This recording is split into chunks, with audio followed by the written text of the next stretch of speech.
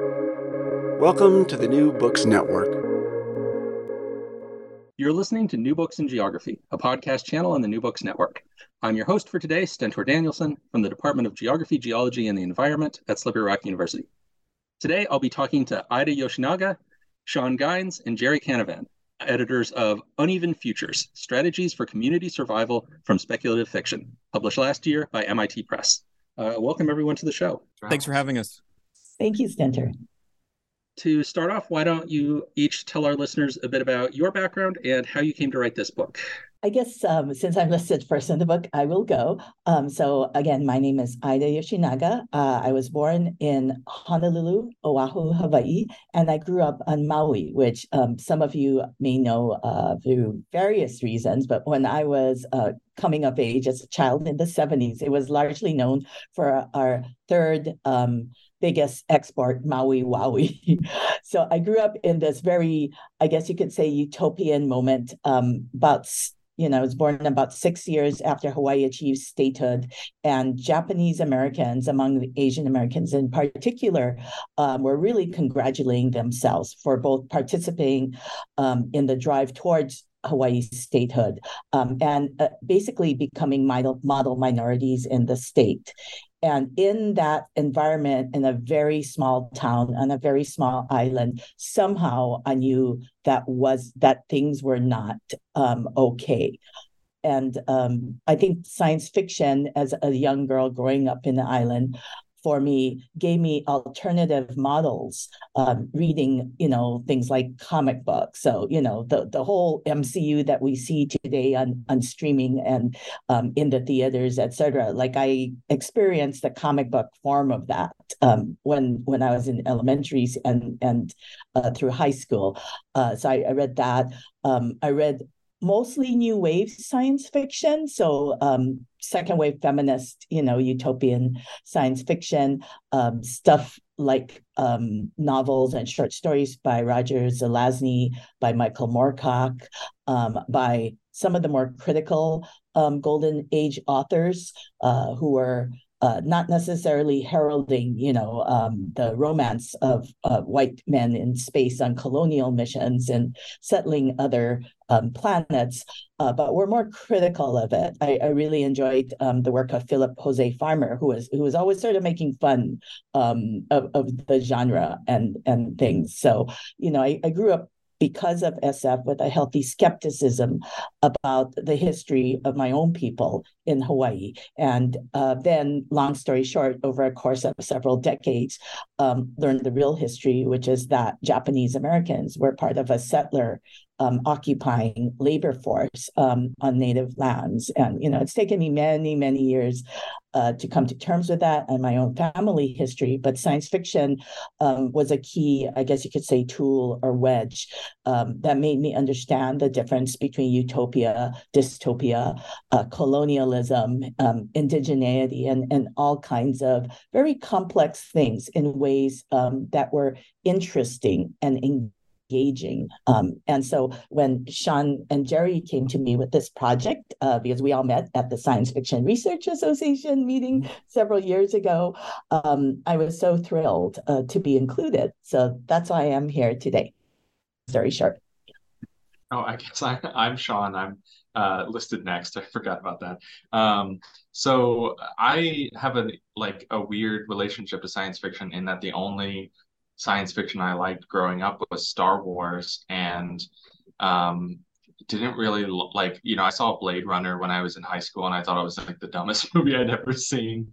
And my experience of science fiction was like weird nerd shit that I didn't really have an interest in. But I was also weirdly interested in like D&D and, even worsely written fantasy novels. I grew up reading like Forgotten Realms, dark elf fantasy novels. And it wasn't until actually when I was in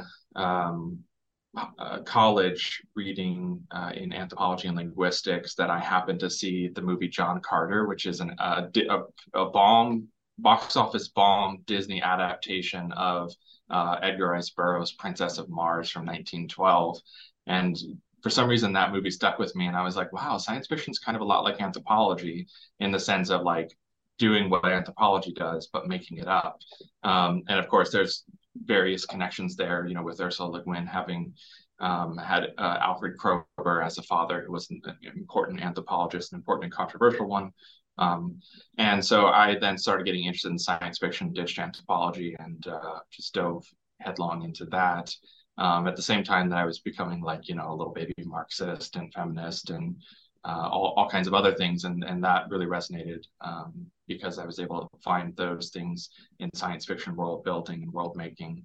And so that's kind of what drove me into grad school then, is this desire to say something about science fiction. I'm not sure if I've said anything useful about science fiction yet, but yeah, I mean, in terms of where this project came from, I think this was just me trying to do a fun project with some colleagues, and originally had been created as the idea was to do a kind of keywords in science fiction studies project with NYU, because they have that keyword series, because I had done a chapter in keywords for comic studies, and I thought that was a really cool idea and something science fiction studies would benefit from. But I think science fiction studies is maybe too small of a field right now for NYU to really be interested in that book.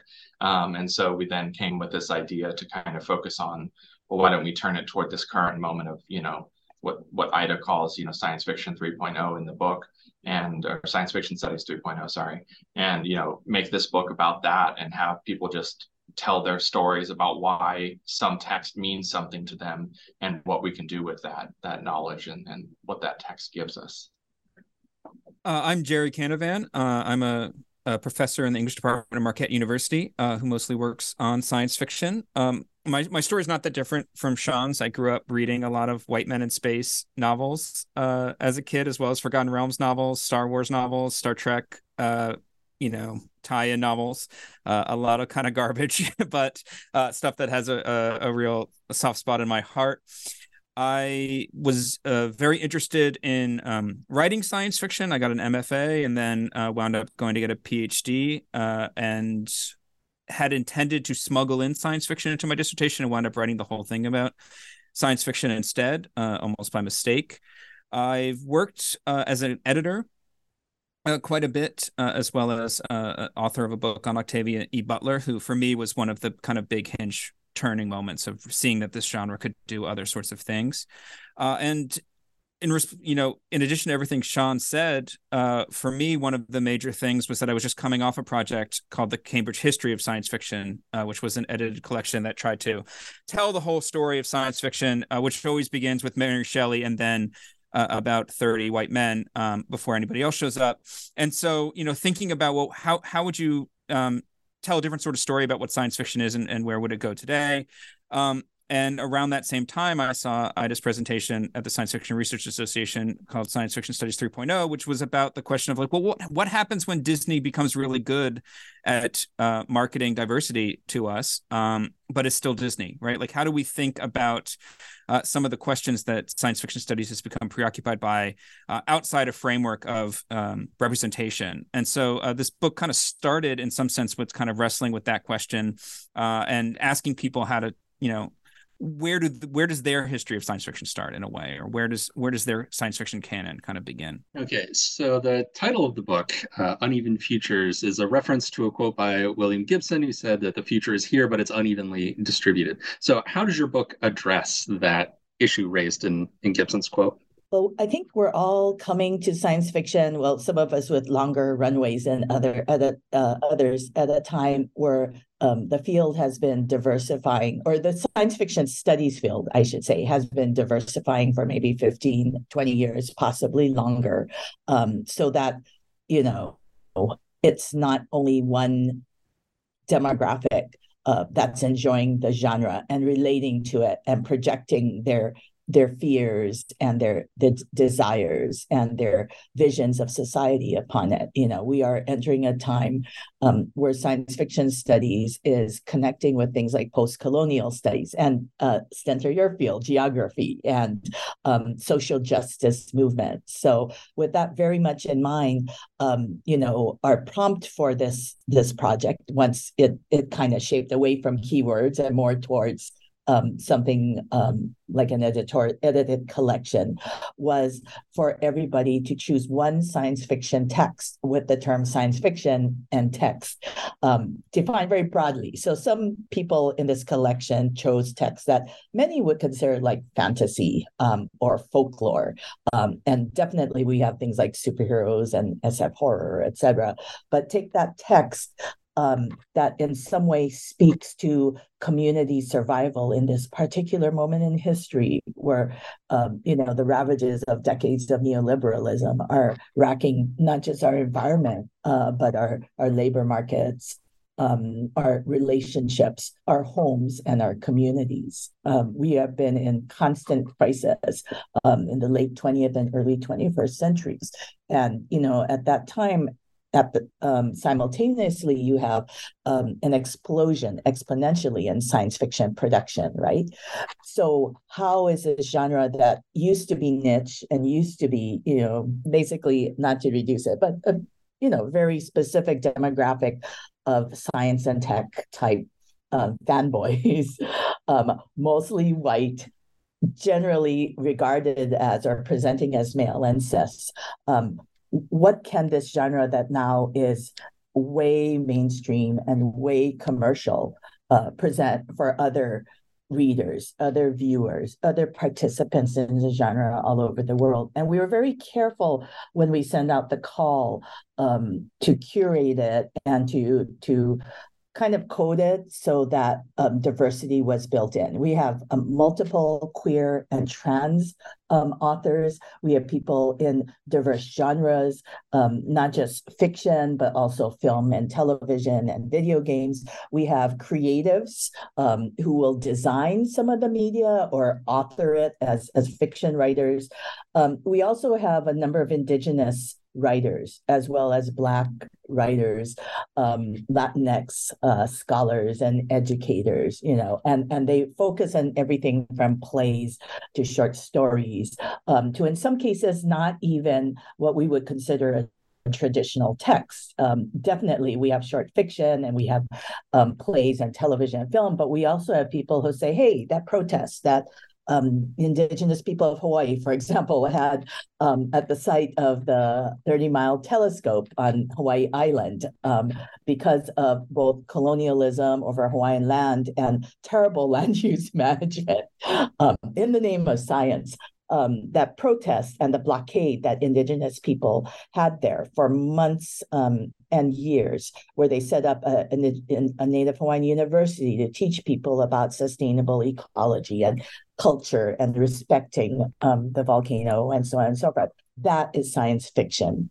So, we have some texts that are, for example, archives of community people submitting their own stories, their fan fiction, etc. So we try to really make it diverse in as many ways as possible. We also try to be geographically diverse and had some success in that, even though I think we all feel, the gaps. But, Asian, African futurism, Latinx, different kinds of European, as well as, of course, North American stories are all recognized in this collection. Yeah, I think for me, this is Sean speaking. I think for me, one of my frustrations with kind of going into a PhD in literary studies is this kind of performance among scholars of like, my literature is activism, or sorry, my scholarship is activism. I'm going to write this critical work on some Shakespeare plays, and that's somehow going to change the world, right? And I think that really frustrates me. And so, and to some extent, our book is doing that kind of performativity as well. But I think one of the things that I kind of wanted us to pull together and respond to is this sense of, you've got people in our field, talking about the Anthropocene, they're talking about race, they're talking about gender, queerness, all in kind of different conversations most of the time.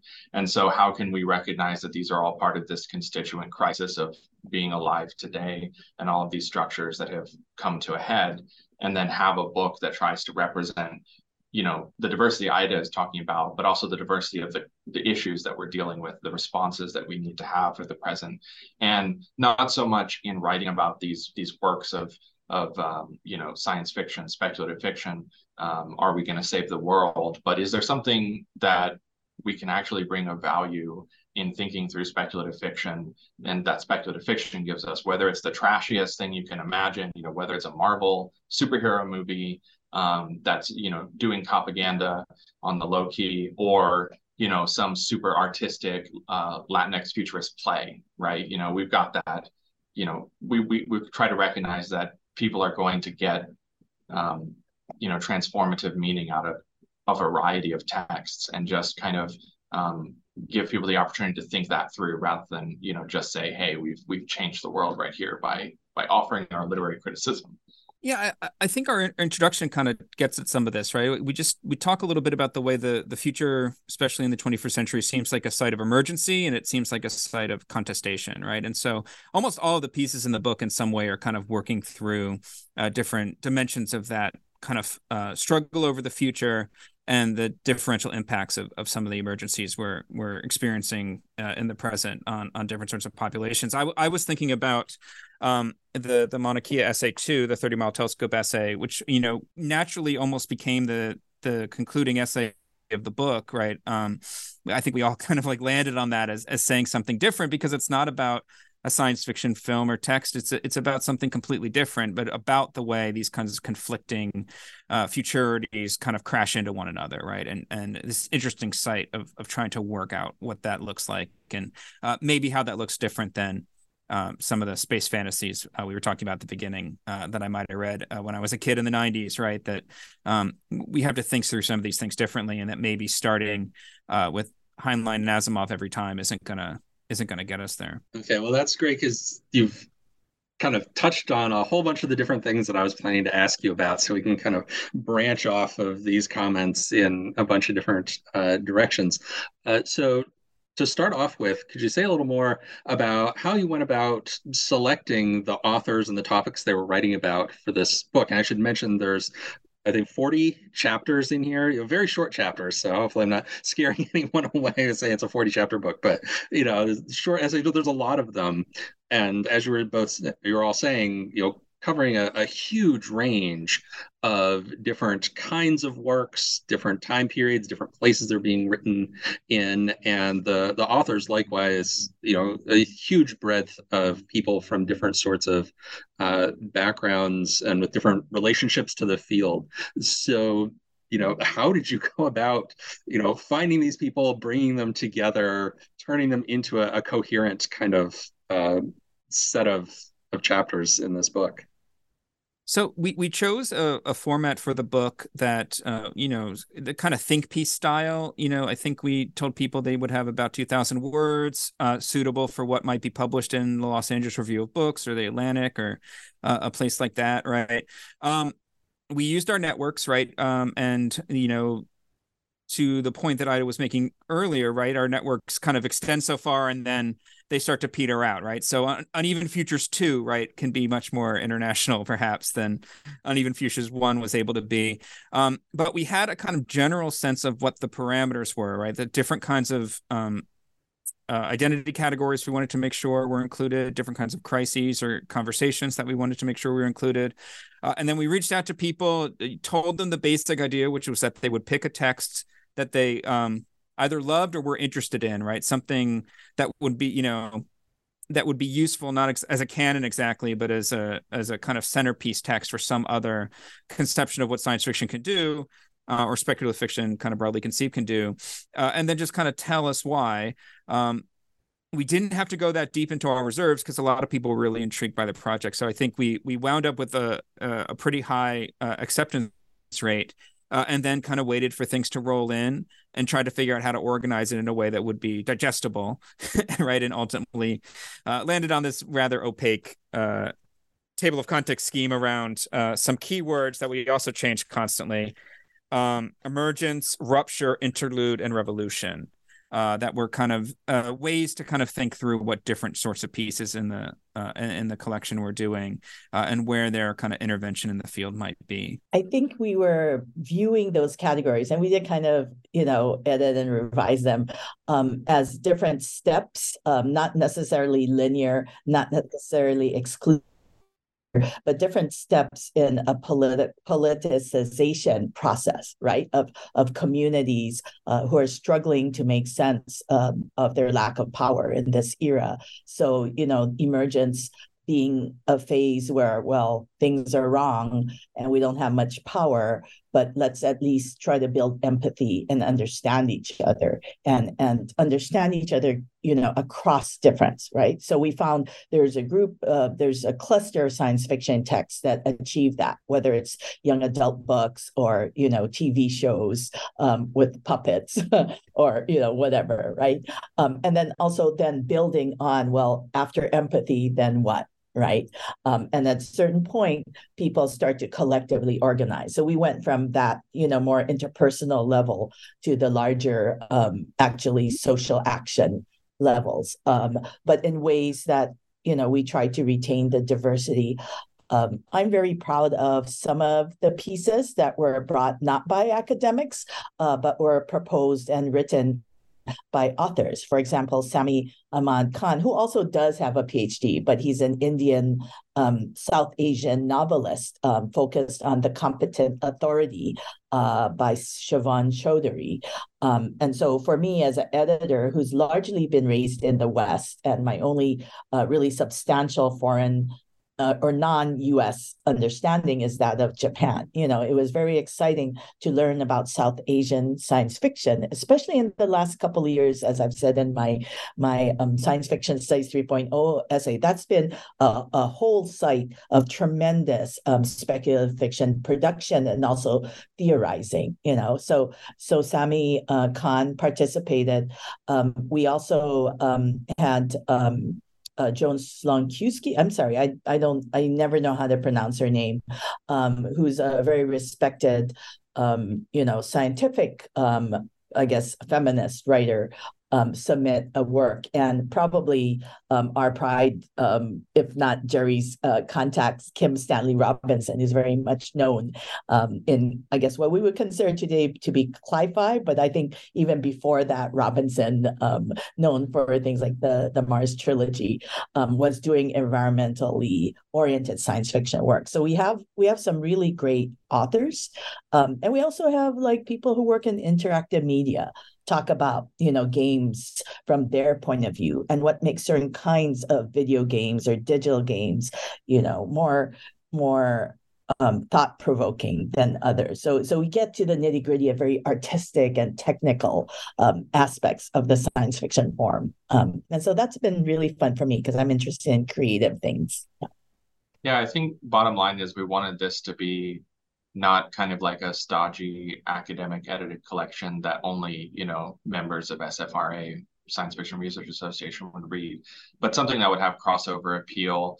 We wanted the essays to be short and snappy, to be kind of fun, excerptable, teachable to undergrads who might, be assigned one of these texts. And to that end, we also didn't want the table of contents to be all the same people that you see in all of the edited collections in science fiction studies.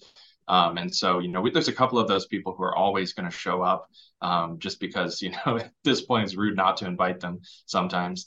But we wanted to make sure that we were, not only doing authors, creatives, and academics, but also early career folks who, by virtue of, the universities they're coming from, might not get these opportunities to be in edited collections. And thankfully, MIT Press, they treated this like a trade book. They didn't treat it as an academic book. It's on fully trade list. You can find it on Penguin Random House website. So I think the book has achieved what we wanted in terms of being a book that people can hopefully take something from and move beyond the academy. Yeah, I'm glad you brought that up because this is definitely a book that, on the one hand, as an academic, I find this, really valuable. There's a lot of really good and interesting things in there, but it's also something that I could see like giving to some of my friends who are really like engaged in fandom and watch these TV shows and read these books and so forth, but aren't like academics and don't know anything about the scholarship about science fiction, but they would still be able to read it and get something really good out of it and see new perspectives. If they're reading a chapter about a work that they know and love, and it could give them perspective on that, or add things to their TBR pile, which I know mine has grown from some of the stuff I've read. Some of these chapters, like, oh, that actually sounds really interesting. I haven't read that book yet or seen that show or whatever. So then another thing I wanted to ask about that a couple of you touched on in those last answers is the role of community, because that's one of the themes that, it's in your subtitle, and it comes up in a lot of the discussions in individual chapters, is the importance of community in envisioning the future. So could you say a little bit about the importance of community in this project? I don't want to be too academic, but we really try to focus on reception, but not in a kind of here's a survey, tell us what you think way. We wanted the responses because our form to be very personal, even among the scholars, right? Why do you love this work? Why do you think communities might be inspired by this work or provoked by this work? One of our texts, the author was dealing with the film The Wandering Earth, which came out from China, I think a couple of years ago. Now Wandering Earth 2 is out. Of course, based by Liu Cixin's novels, right? Chinese science fiction novels. And I love that our author seems to have a love-hate relationship related to Chinese propaganda and, what science fiction does to promote that, So even the most passionate of our SF fans, as well as the most critical, we're always trying to think about what does this do to people in the community, right? What does this do to represent China? Because so many people were expecting a lot from that movie, right? And beyond just shallow ideas of what representation is, how does science fiction get people to think about their society in meaningful and provocative and complex ways? So for me, that's that really came through. We have a piece by two Brazilian science fiction experts about Recife Frio, Brazilian dystopian science fiction television. And what I love about this, the entries we got are many of the more, I guess we consider obscure television and film texts are now accessible through places like Netflix and Amazon. So you can learn about another part of the world through their allegorical stories or through their critical dystopian stories. Yeah, I think for me the sense of community, strategies for community survival is, all of the issues that we're facing today are not issues for individuals to solve.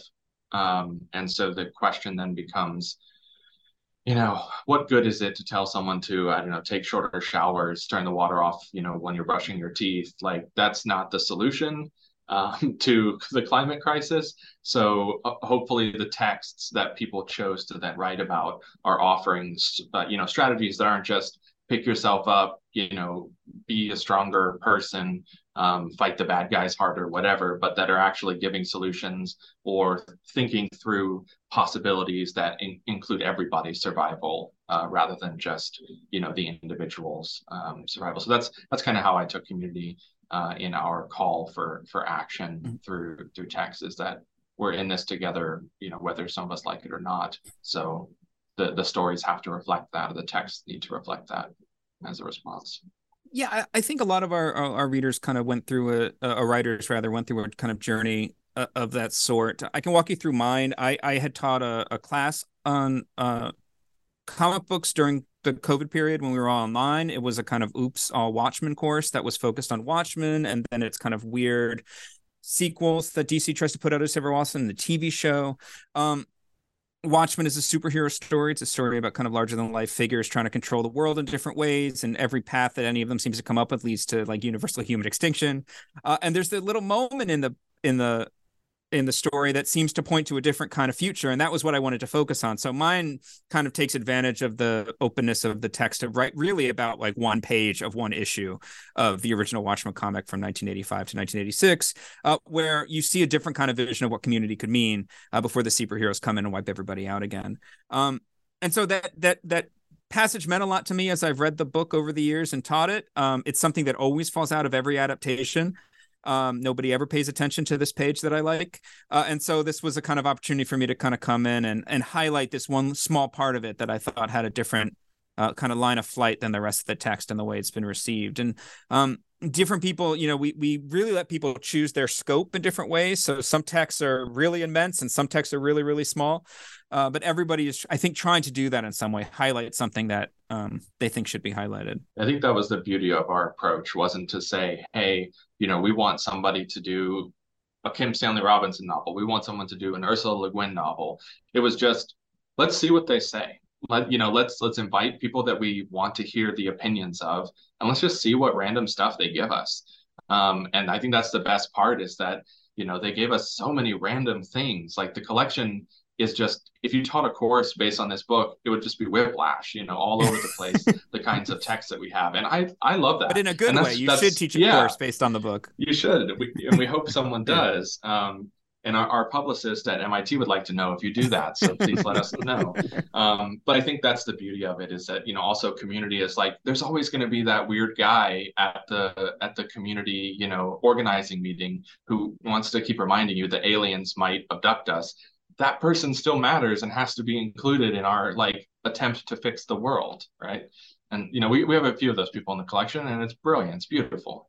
Yeah, and then Sean, you mentioned Ursula Le Guin a couple times, and so I did want to ask, actually, because I noticed that she actually shows up a couple times. There's two different chapters about her, which made me happy because she's one of my favorite authors. So I was wondering if we maybe use her as an example of, you know, a little more of the kind of you know, specifics that the book might say about a particular author or work. Yeah, I mean, I think Le Guin's the only person that shows up multiple times, although Kim Stanley Robinson is an author in the book, and then there's a chapter on one of his books in the book as well.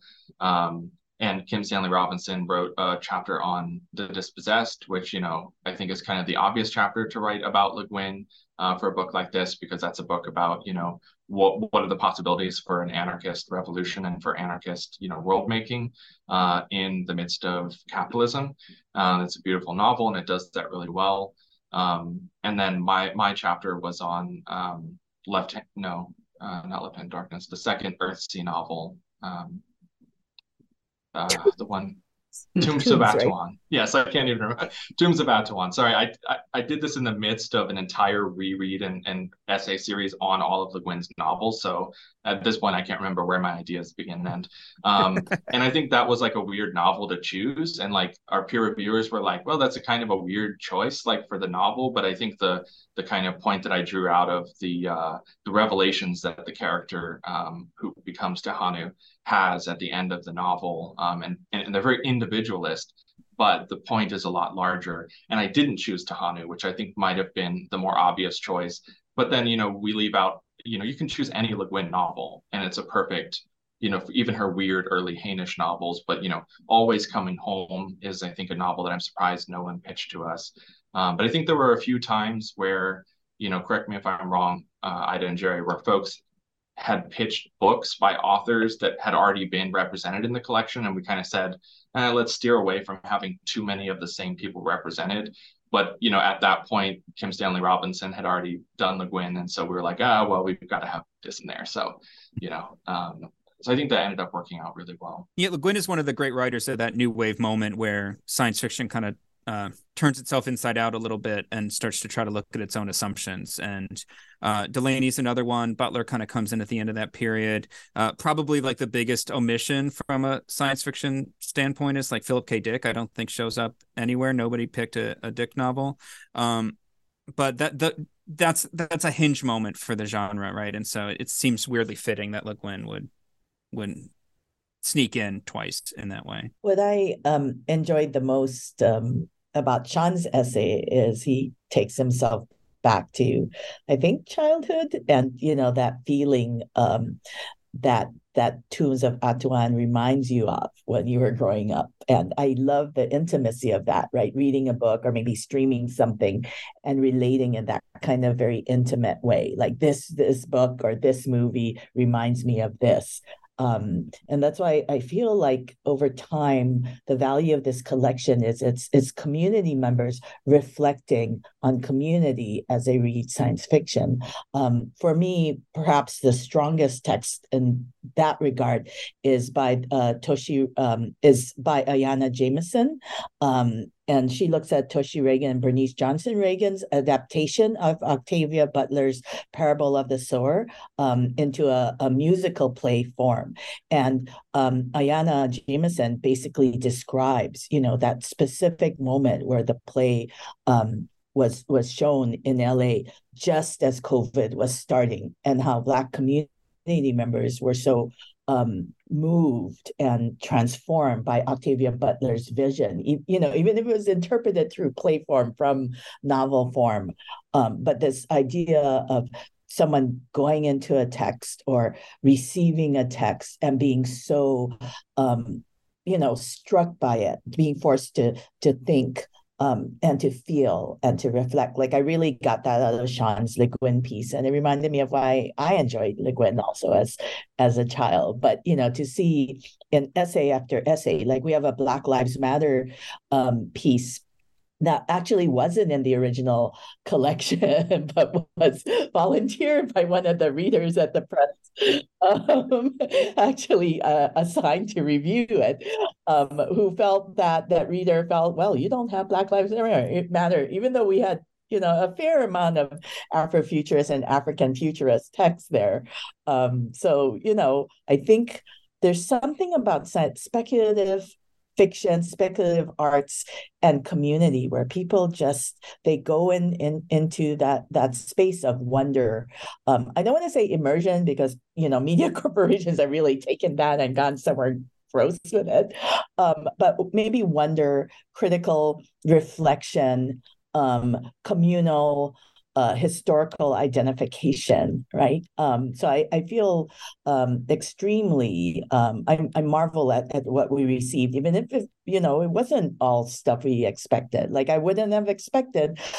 We approached I think a Caribbean scholar, and I was thinking she's going to do Caribbean literature, and I think she was one of our scholar writers, but she ended up doing Flatland, which is a very old work of science fiction. And I mean, she's also a scientist, so that may be why, because there's kind of satire of science there. But you never know what kind of genealogy or what type of community people will identify with. And she was identifying as a scientist. I thought, oh, she'll bring something Caribbean, but she had this genealogy of scientific storytelling. So that was really lovely.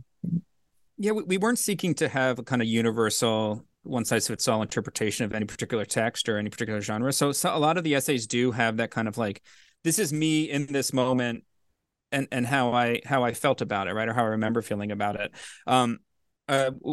There's an essay on the X-Men by David Higgins, who's a friend of mine, so I can expose that. He and I argued about this piece a little bit because he was like, I love the utopian glimmer in this X-Men story, and I'm like, but David, you know how Marvel works. In 2 years, they're going to reverse it all. They'll all be back in the mansion. This will be exposed as some kind of sinister plot by an evil person. I was right, by the way. That all has since happened.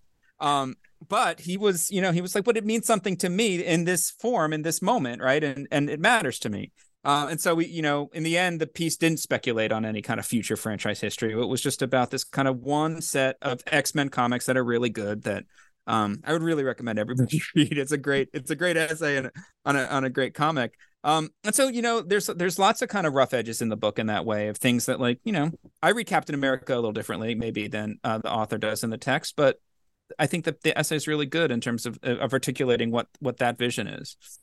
Yeah, so just to throw out a few of my own observations here. Number one, I thought it was really cool that you had a chapter that was about the musical version of Parable of the Sower. I got to see it, I think it was back in April. It was here in Pittsburgh, and it's so powerful. I think, anybody that has a chance to go see that definitely should. And then just to validate Sean's choice to write about Tunes of Atuan, when I was a kid back in the late 80s, I got the original Earthsea trilogy, and I read Wizards of Earthsea, and I was like, okay, this is a fun fantasy adventure. And then I read Tombs of Atuan, and I was like, okay, whoa. Le Guin is now one of my favorite authors. So that was the one that just really blew me away. So I think that definitely deserves that kind of attention. So then I also wanted to ask about, Ida, you've mentioned a couple times your Science Fiction Studies 3.0 essay. And so I think it's a good kind of way to start to wrap up our conversation here is to talk about where you and then also your other two co-editors, where you see science fiction studies as a field moving in the future and kind of how this book connects to those directions that you see. I guess one of the things I mentioned in that essay is that because we're at such a peak time of cultural production, not just of science fiction texts, right, like through streaming and through television and through film, but all genres. We're being stuffed with stories. And that's by design. That's part of the neoliberal moment, right? Consume more, consume more. And by the way, you're helpless and don't have any control over your lives. But look, an explosion, right? Or mutants or a school for magic or whatever. So I guess I try to emphasize with my students that maybe you can also produce, maybe you can also tell stories, because I also partly trained as a folklorist, I also feel like our stories are being supplanted, and they're being watered down. And this is a very conservative take on narrative, and they're being hybridized. And hybridization is not always a bad thing, but when the purpose is to sell you more DC stuff or Disney stuff, then probably there's not going to be long-term a lot of real content and value, even though superficially it's like, whoa, we have more diversity and, et cetera. So I try to get them to think about, and I guess this is what I would say to an audience, a listening audience too. What does it mean to consume speculative fiction versus produce? And what is the role in all this cultural production? When we have our own stories, I always tell the learners in my classroom, communities always have stories first. Without these stories, there wouldn't be so-called content, right? And they are quite stunned and shocked. Because I work at a tech school, so they're always being told content, and it's strange how people forget that. I think we're at a cultural moment where we have to fight for retaining our stories and treasuring our stories and curating our stories, and not think about things like streaming numbers or box office. I mean, I recognize right now we're in a moment where the WGA West is really fighting as a labor union for writer and creators' rights. But at the same time, is it only IP? Is this work only, something that can be fought over at a negotiating table? Like, stories are so much more than that. And I guess basically, let's not drink the Kool-Aid. Without community, there are no narratives. And that's the foundation, I guess, for me. Yeah, I think that's really well put. We were trying to think through a lot of those kinds of things about what comes next after science fiction's done wringing its hands a little bit about some of its bad fantasies. How do we think about how these things are made? What does it mean for video games to be made through these kinds of crunch time? 50-hour, 60-hour more weeks, right? I loved Across the Spider-Verse, but thinking about them trying to make 2 of those movies in 5 years and the amount of labor and work that must have gone into it, and how hard those animators are being driven, right? And thinking about the academy itself, I mean, the adjunctification problem in the university, many of our writers have relationships with academia that are fraught. Many have left academia or thinking about leaving it. And Sean, I don't know if you want to talk about it, but you've kind of pivoted to a different kind of career. Thinking about how those conditions of production go, I mean, it's all kind of part of where we were coming from and trying to think about it. Again, I mean, the idea that communities have to survive implies a certain amount of imperilment, right? And so I think that position of precarity was on our minds in every way when we were trying to think through the book. Yeah, I think that's certainly true. And also, to kind of take, Ida's got her vision of what science fiction studies 3.0 is, and now people get to run with it, right? Because it's out there. But I think the other thing, if we're talking purely within like an academic genealogy of what's happening, is that we're seeing for the first time in the last 10, 15 years, and certainly much more in the last, 5 to 10 years, everyone else is interested in what we're doing. Everyone else is interested in these texts now too. Whether it's because it puts more butts in seats in classrooms to teach these things, which Jerry has thoughts about for sure, about science fiction studies classes propping up English departments, or if it's because like there are more folks doing scholarship on Blackness and queerness and Latinidad than there have been ever. And where is a lot of the interesting stuff happening? It's happening in speculative fiction. It's happening in Afrofuturism, Latinx futurism, right? And so, I just was looking at University of Florida Press catalog for the upcoming season fall. There's a book on like Afrofuturism and dance, and I was like, ooh, let me take a look at that. There's nothing about speculative fiction in the book. It's not at all related to any text I've ever read. Nothing is about science fiction, but that concept lives in other disciplines, and people are now using the language that science fiction studies has built over the past, 40, 50 years to talk about everything, right? And so I think that's another place where science fiction studies 3.0 is this kind of grappling with, well, now everyone is doing what we're doing. What are we? All right. Well, I think our listeners should have a good idea of what they're in for if they pick this book up. So that brings us to our traditional final question here on the MBN, which is, what are you working on next? I can go first. This summer, I'm working very hard to complete some projects that have been delayed due to COVID and life events. One of them is a book about teaching science fiction that I'm working on for the MLA.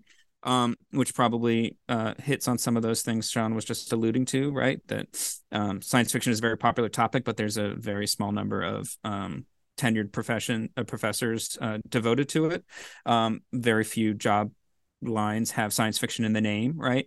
So, next to the figure of the fan scholar, we have the fan scholar adjunct, right, who teaches these classes at 6 different universities, right, a semester, or eventually has to leave the field, right? So just thinking about that, I think, is part of it. But the book is also just a kind of study in what do you do with science fiction in different kinds of classes, different kinds of student populations. So I'm really excited about it. It's taken a minute to get it done, but I'm eager to do it. And then in my own research, I'm working on a book on Kim Stanley Robinson's novel Aurora, which is my weird, perverse pick as his favorite novel of mine, the one I think everybody should read first, and as well as a constant parade of projects that I don't devote enough attention to. So it's a curse to the academic. This is Sean. I just signed a contract for a short book with the University of Texas Press's, let me see if I can get the name right for the series. I think it's called 21st Century Film Essentials. A recent book in it was by, what's his name? It's a book on Black Panther, the movie. Scholar's name escapes me. Terrence McSweeney. Scott Buchanan. The other one. Sorry. Yeah, the other book. Yeah, no, this is just like 50,000 words on a single film. Anyways, my book is on the Hunger Games, the film from 2012, and sort of the phenomenon of that from a very science fiction studies perspective rather than a film studies perspective. So hopefully I'll be writing that this year and finishing it by June 1st of next year. I guess I've been working on a relatively short book about Disney as a fantasy factory, that takes folklores and basically monetizes it, but also as a transmedia force, such that people live and breathe the brand from basically childhood through, as far as I can tell, middle age. It hasn't yet tapped the elderly market, but definitely there's a market for middle-aged women. And try to say things about labor in the digital era, immaterial labor, creativity, in new ways related to gender and race. So I'm Jerry and another scholar that he works with are doing a line on franchise cultures out of University of Minnesota Press. So that's their first project, and then I have another book on Okinawan writer and producer contributions to Japanese post-war science fiction. So a lot of what we consider Japanese science fiction was shaped, at least in part, by different indigenous groups in what's considered Japan proper, in a moment of relative tolerance and multicultural, relative in Japan, after Japan had lost the war and had suffered through the nuclear bombings, etc. So I'm looking at that moment, but also how indigenous Okinawans, as a group of global diasporic people, have used science fiction, in to tell their own. I think those are the two. I'm doing a lot of other stuff, but those are the two that are largely my own personal stuff. Yeah. All right. Well, those all sound like really interesting projects. I'll definitely be on the lookout for all of those, and maybe have some of you back on the show to talk about them when they come out. So thank you all three for being here. Thanks again. Thanks. Thank you, Stentor, for the great questions. Yeah, this has been a conversation with Ida Yoshinaga, Sean Gines, and Jerry Canavan, editors of Uneven Futures, Strategies for Community Survival from Speculative Fiction, published last year by MIT Press.